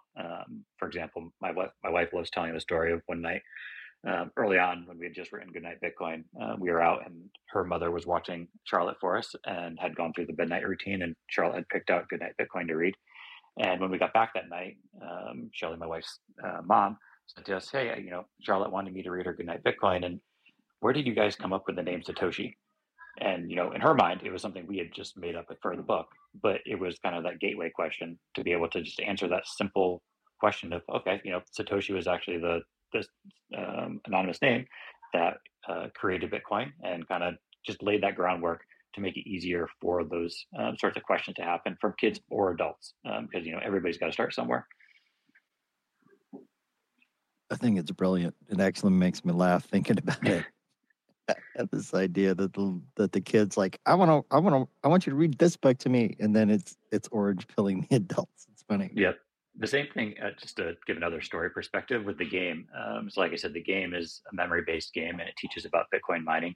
It's good. The game kind of is good for ages 4 and 5 on up through adults. We do have drinking game instructions that are on the website, so if you want to really spice it up. But early on, when we released it, so going back 2-3 years now, we heard a story from a family that was playing. It was father and mother and their 2 children, along with the grandfather. And the grandfather knew nothing about Bitcoin mining going into it, but he enjoyed playing with his kids and grandkids so much that what we were told is within 2 weeks after playing the game, he had gone out and bought his own miner and started learning about Bitcoin mining just from the interest gained from playing the game with his grandkids.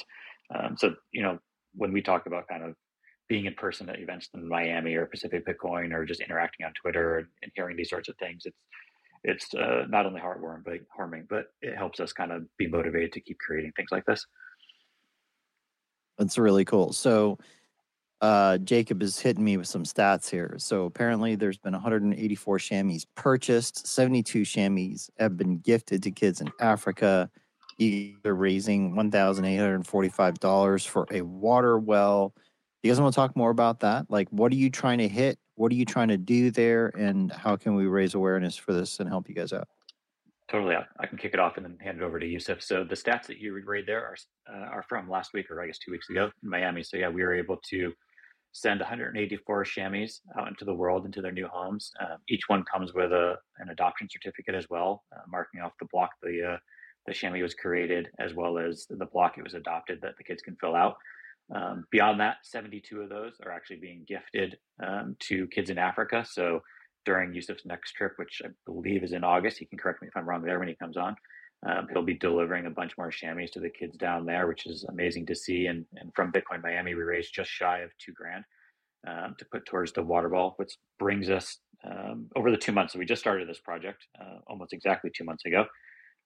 We've put 275 SHAmmys out into the world, raising just over $2,300 with a goal of raising 7,000. So when we hit that 7,000 mark, we'll be able to start work on that first well. And the idea here is once that first well gets built, these SHAmmys aren't stopping.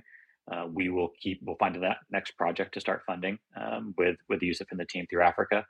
And then the idea being, we want this to be a longevity project where this specific SHAmmy is the Africa themed one to be able to help support the work Built with Bitcoin is doing specifically in Africa going forward. But as Yusuf can speak to, they're doing work around the world. So what ideally we'll do is keep creating these SHAmmys for different regions of the world so that people can then come support different projects based on the area that they're most interested in and be able to keep growing from there. And I'll hand it over to Yusuf to add on anything. Yeah, Scott, I think you said it beautifully. I'm literally at home right now looking at a box of SHAmmys that Scott sent to me from Miami that I'll be taking on my next trip to Africa. And as I mentioned previously, to be able to deliver these directly to the children of our schools is an extremely motivating and captivating moment for me, especially, as well as the people in the community. It's a gesture. It's a physical, tangible gesture of the generosity of Bitcoiners around the world, not only to be able to provide, a special moment for a young child, but also with, the essence of Bitcoin education and financial literacy around all of this. That cannot be missed upon, right? And what Scott referenced to in regards to the water well project. So the $7,000 goal that we have to build a well in Africa is for a brand new location, a brand new country. But what I was able to do while I was on the ground there, I visited multiple countries, including Ghana, Rwanda, and Kenya. If in fact we're able to raise this $7,000, we would be able to build not just one, but 2 water well projects in those prospective places. If we are able to be on track to raise the total amount, then we can go to a brand new location, a brand new country and build. And the overall goal for this is to create a collection, a series of different characters from the book series, and that highlights a different continent that we can provide these SHAmmys for. So the next one would be Latin America, then most likely Asia. We'll have to have one, obviously, for El Salvador specifically, for obvious reasons. We do a ton of work there as well. But this is all in part to kind of showcase that, Bitcoin is universal. It's obviously borderless. It doesn't matter what flag you live under. And it doesn't matter who you are. Bitcoin can affect you in a positive way. And this is our way. This is our use case when it comes to philanthropy, not charity work, because a lot of folks kind of associate the two, and there's a negative connotation when it comes to charity. And I think of charity as fiat-based, and I look at philanthropy as Bitcoin-based. It's much more long-term. Our initial mission and vision is to create independent communities in which we work in. And so this is just one step towards that level of independence. Access to clean water is a huge, huge issue that billions of people around the world are dealing with, let alone electricity, internet connectivity, and access to the financial global system, right? So we are starting at the base layer, at the fundamental layer of these communities. And above all else, it begins and ends with trust. And so a lot of our work that we do does not deal with sats or any BTC. It deals with sweat equity and a lot of time that we're spending with these people. That's what makes us different than any other organization, I personally feel. And so, Bitcoin's ethos, to me, that intrinsic value that it creates, that it possesses, I should say, is that peer-to-peer interaction with individuals and communities around the world. And that's really how I see this work happening. I mean, think about it. Scott lives in San Diego. I'm from Los Angeles originally. I'm a Dodger fan. He's a Padre fan. And Bitcoin brought us together, right? And I say that facetiously in a jovial manner, obviously. But there's truth to it, that regardless of where you come from, what your background is, it doesn't matter. We all have the same mission when it comes to Bitcoin. And this project here, if anyone wants to do something today or tomorrow, all they have to do is raise awareness for this project, because we want you all to stay connected with us, to kind of join us on the journey of where this is going to go.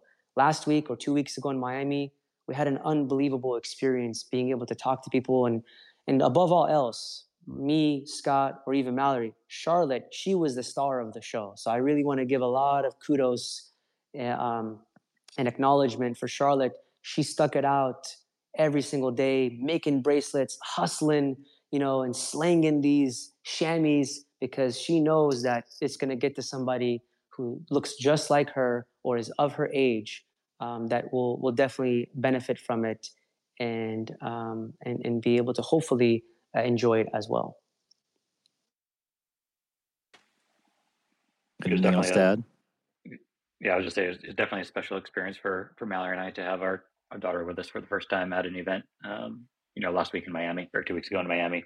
We look forward to doing the same for Pacific Bitcoin in a few months, and just seeing the smile on her face. Let's just know the smiles that it's going to bring around the world. And I think one thing that Yusuf said multiple times during our conversations is how, going back to the questions of the monsters, the nice things about these characters is they know no racial boundaries. So when he's delivering these to the kids in Africa or wherever else they're going to go around the world, there's not a connotation around that. And it really shows how Bitcoin is borderless, and it's for everybody, and it can make everybody smile. So we love seeing that. The only thing I'll add, just to make sure it doesn't skip my head, is one other way that people, or even corporations more likely, can help with this is we do offer a bundle sponsorship. So if you're an individual or corporation who'd like to sponsor an entire class getting one of these shipments of 30, we do have that available on our website. We've had a handful of gracious friends and colleagues and counterparts be able to do that so far. I'll just name a few of them. So Ray, originally from Paxful, Ray Yusuf was able to make the first one, and since then we've had Michael from Oshi, as well as Jonathan from 1031 during the conference, be able to gift some of these to the kids in Africa via their bundles. So if you're interested in doing that, feel free to reach out or check it out on the website. But that's one nice way to make an even better impact, where we can get a whole classroom down there. I know when I saw Yusuf in Miami, his goal was to take 300 with him next time, and which is a high goal, but we can make it happen if we all come together and go a little ways. I love it. Let's go. Yeah. Sorry, Santos from Emeralize is the other person who's gifted a bundle. So sorry, skip my brain there. But everybody who's done it so far, we greatly appreciate it. Likewise, want to say I appreciate you guys coming today and hanging out. SHAmmy joined us as a sponsor at Pacific Bitcoin last year, and we really appreciate you guys. I have put a link in the nest, sending SHAmmy toys and building water wells in Africa. Check it out if you want to help out. I literally just did it while we were talking. So there is a SHAmmy toy on its way to Africa. Oh, we appreciate that, bro. Thank you so much. Thanks so much. We appreciate you guys having us on and chatting about it and helping to spread awareness. Like Yusuf said, that's the number one thing that people can do. Just, making people aware is step one. All right. So we're pretty much near the end of the show here. We got about 5 minutes left. If anybody has a question for you guys, is that okay if we have them ask? And then we'll give you guys some time to make some closing comments. Yeah, of course. Absolutely.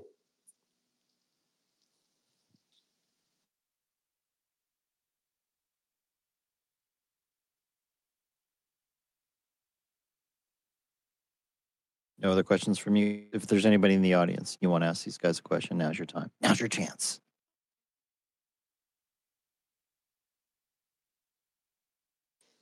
I just want to add, next week we will be at BTC Prague, and then we will be in Oslo for the Human Rights Foundation conference as well too. So if anyone is there, I will be coming with some SHAmmys. So hope to be able to see folks in person, and anyone that would like to be able to purchase it. When you are purchasing one and gifting it, it doesn't necessarily have to go to a specific location automatically. You can gift it to someone, a family member, a loved one, a friend, whoever it may be, and Scott will be able to send it out. Scott, please correct me if I'm wrong on that. By the way, I don't want to put you on the spot there, brother. But you're able to send it out to someone as a gift. It's a great gift to be able to give to a niece, a nephew, daughter, son. Anyone. Yeah, exactly. So if you want to, we can send it anywhere you'd like. So just use the normal purchase option for that one. Drop in that address, and we will ship it off, around the world. And for the ones, just to clarify, the ones that go to Africa, there's nothing the person needs to do on that side of things. Just go to the gift to SHAmmy option. And between the SHAmmy team and the Built with Bitcoin team, we handle everything from delivery, handing it off. So it's no legwork needed.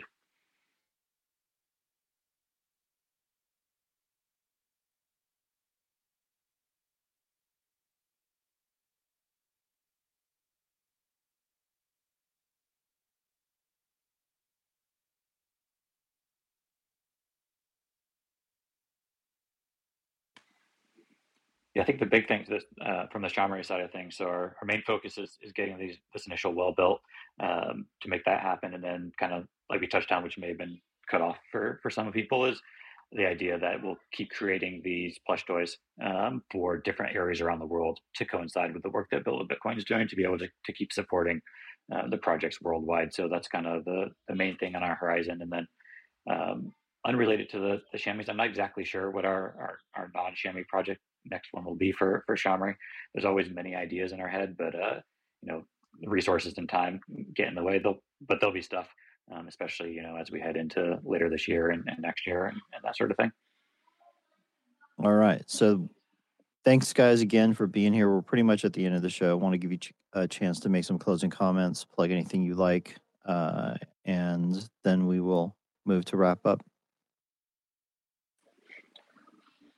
Thanks again to every Alex, Jacob, everybody at Swan, Pacific Bitcoin, Nathan for helping to connect everything up to make this happen. We look forward to being part of it again. And yeah, just hit the website, hit our Twitter, go check out Built with Bitcoin's page to learn more about the work they're doing around the world. Any questions, our DMs are always open, so we're easy to get a hold of. Chat about ideas, and whether you're an individual or company out there that wants to help support this project, we'd love to have you aboard. Yeah, just echoing what Scott said, I am truly appreciative and grateful for the opportunity to talk about this and raise awareness about such an important project. For us, Scott and myself, in our organizations, we're all about the level of transparency and showing folks the work that we're doing. So please give Play Sean Marie a follow and our foundation at Built with BTC. We're very active on social media, so any questions, concerns folks may have, please don't hesitate to reach out to us. Thank you again for having us on. You bet. Thanks for being here. Really appreciate you guys. All right, that's it. One quick thing I want to bring up before we close out here.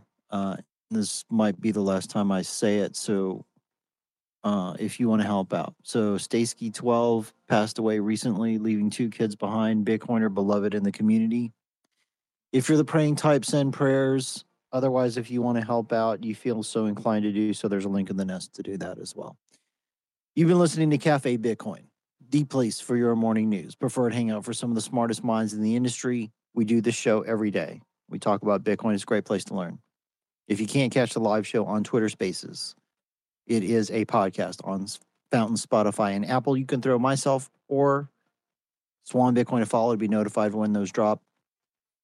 Thanks to Swan Bitcoin, the sponsor of this show, my crew, Ant, Peter, Sats for Life, Wicked, producer Jacob. I'm your host, Alex Danzig, and I work with Swan. If you want to know more, shoot me a DM. Happy to help you. Thanks again to the speakers today and every day. We appreciate you guys. for what you do, teaching people about this bright orange future. This is what we call getting on the mission. You don't know what that means? Hang out. You'll figure it out. Love you guys. Everybody have a great day today. Get out there and crush it.